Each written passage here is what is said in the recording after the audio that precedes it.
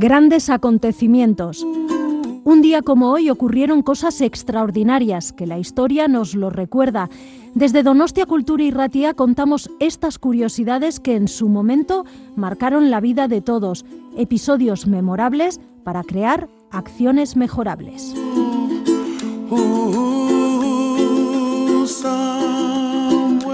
Grandes acontecimientos. Donostia Kultura Irratia.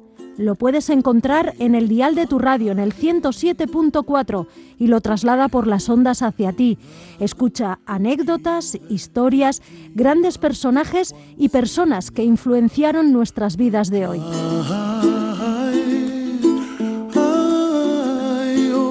Grandes acontecimientos, de la mano de Bisen Aramburu.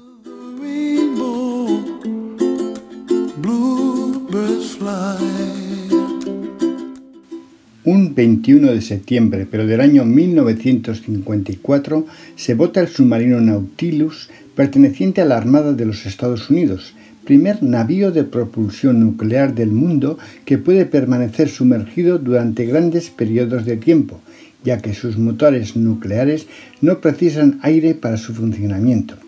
También, en inmersión, puede disparar sus misiles a blancos situados en mar o tierra. Con una velocidad superior a los 20 nudos, puede navegar bajo el agua más rápido que la mayoría de los navíos de superficie. En 1958 será el primero en cruzar sumergido los hielos perpetuos del Polo Norte. Un 21 de septiembre, pero del año 1794, regresa a Cádiz, tras más de 5 años de viaje, la expedición político-científica de Alejandro Malaspina. En esta expedición, los mejores astrónomos e hidrógrafos de la Marina han estudiado casi todas las posesiones españolas en Asia y América para impulsar su desarrollo. La belleza de unos movimientos elegantemente femeninos. Cami. Reloj Cami. Un 21 de septiembre, pero del año 1558, en el monasterio de Yuste, Cáceres, fallece el emperador Carlos V, que ha regido los destinos de España y Alemania desde 1516 y 1519 respectivamente.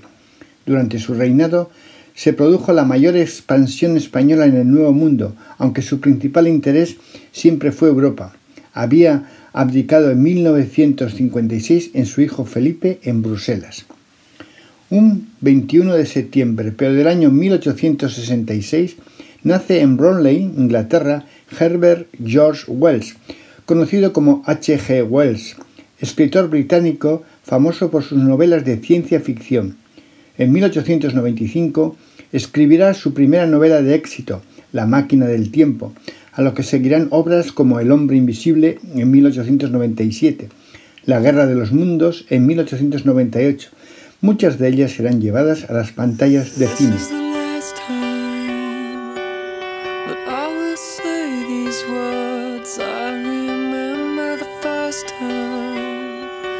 The first of many lies, sweet but